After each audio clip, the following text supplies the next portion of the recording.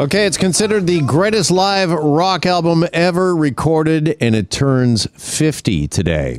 It's the Allman Brothers Band, live at Fillmore East, and joining us now is our music expert, Eric Alper, here on Global News Radio 640 Toronto. Eric, good afternoon. Good afternoon. How are you? Hey, I'm well, thanks. 50 years on, what is it about Live at Fillmore East, as I mentioned, widely considered the greatest live rock album ever recorded? What made this live album from the Allmans so special?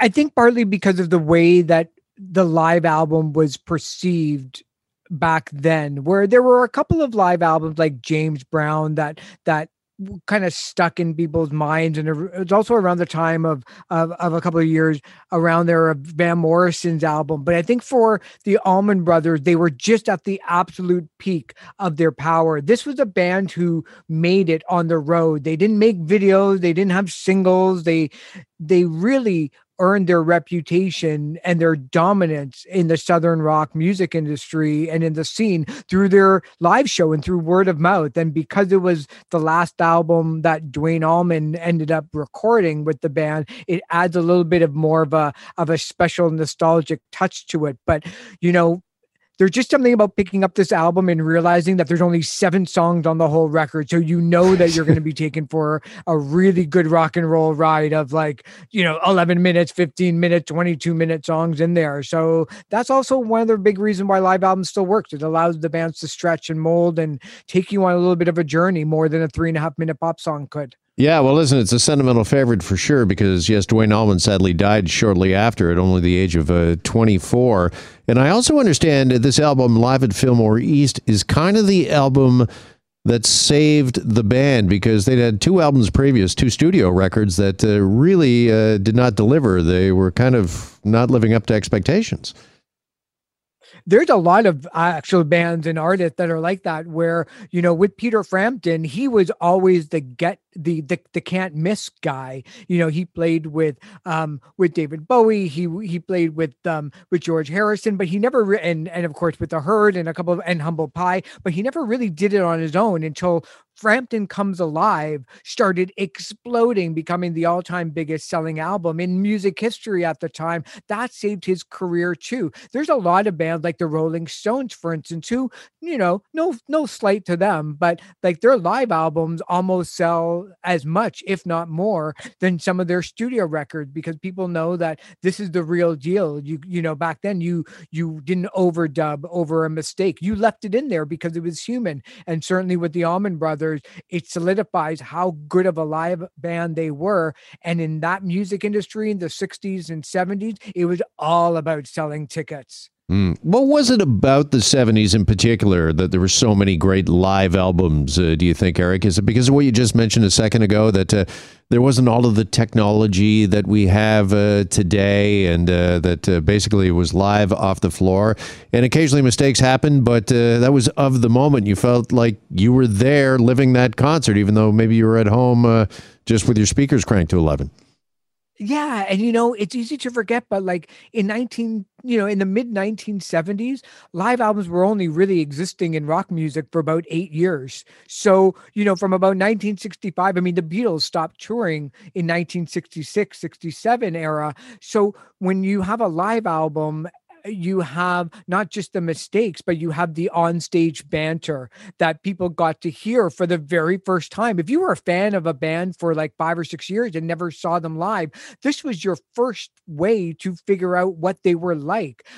It was also kind of fresh in terms of a band's career where you did 2 or 3 albums, and then if you got kind of stuck for ideas because all of your best ones were on the previous record, well, you can go put out a live album and it would actually count toward the release in your contract. So that's usually, now when people have live albums, it's like, oh, that's like the greatest hits album. They're just looking to get out of their contract or just fulfill their contract. But back then it was so fresh and new with what you could do. Artists like Genesis were doing one song on a whole side, just like the Allman Brothers. And for a lot of people, this blew people's minds because they were only used to like a 7-minute version of the same song on the record.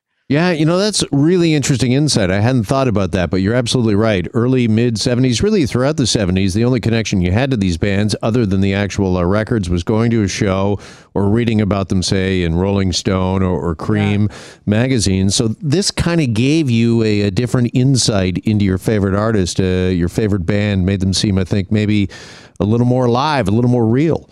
Yeah, and look, you had no idea what they look like in concert, unless you saw them or saw a picture of them, because MTV and Much Music, who actually played concert videos at least a lot in the beginning, because the record label didn't even create enough music videos to play on a 24-hour station like that. So they would just play concerts. They would just play live songs or snippets from Journey and Queen, and that exploded the whole 1980s ticket boom, where tickets seemingly went from $7 to like 20 overnight because the demand for these bands were just so high. The other reason why in the 70s the live albums worked so well is because people would actually put them on while they were making love, and they would get applause every 3 to 4 minutes. I'm only kidding. Okay. That's just another theory I have. You people were all zipping on another planet in the 70s. Crazy kids. Well, do live albums, do they still work today? Are they hesitant because of Pro Tools and the fact that they want everything to be perfection? Do they just not work? Do artists, are they hesitant to release them now, do you think? Yeah, they're not even interested in putting it in the contracts anymore, which is a shame, because there's a lot of artists like the Chainsmokers or The Weeknd who do phenomenal stuff live. But I think more and more these artists are looking to do a documentary with live footage in it, because again, they're still looking just to sell concert tickets at now $150, $200, $300 a pop. So I think the live album has kind of gone a little bit away from these newer artists. But still, though, if you're a classic rock artist like a Journey or Kansas or Steve Miller, all of these artists have gone into the archives in the last 18 months looking for something to release during COVID. And, they're turning those old cassette tapes, that the roadie tape back in 1976, into a limited edition or a special edition live album. So I think, there's probably more live albums that have been released in the last 2 years than ever before. It's just mostly from a specific style of music rather than pop music or current rock music.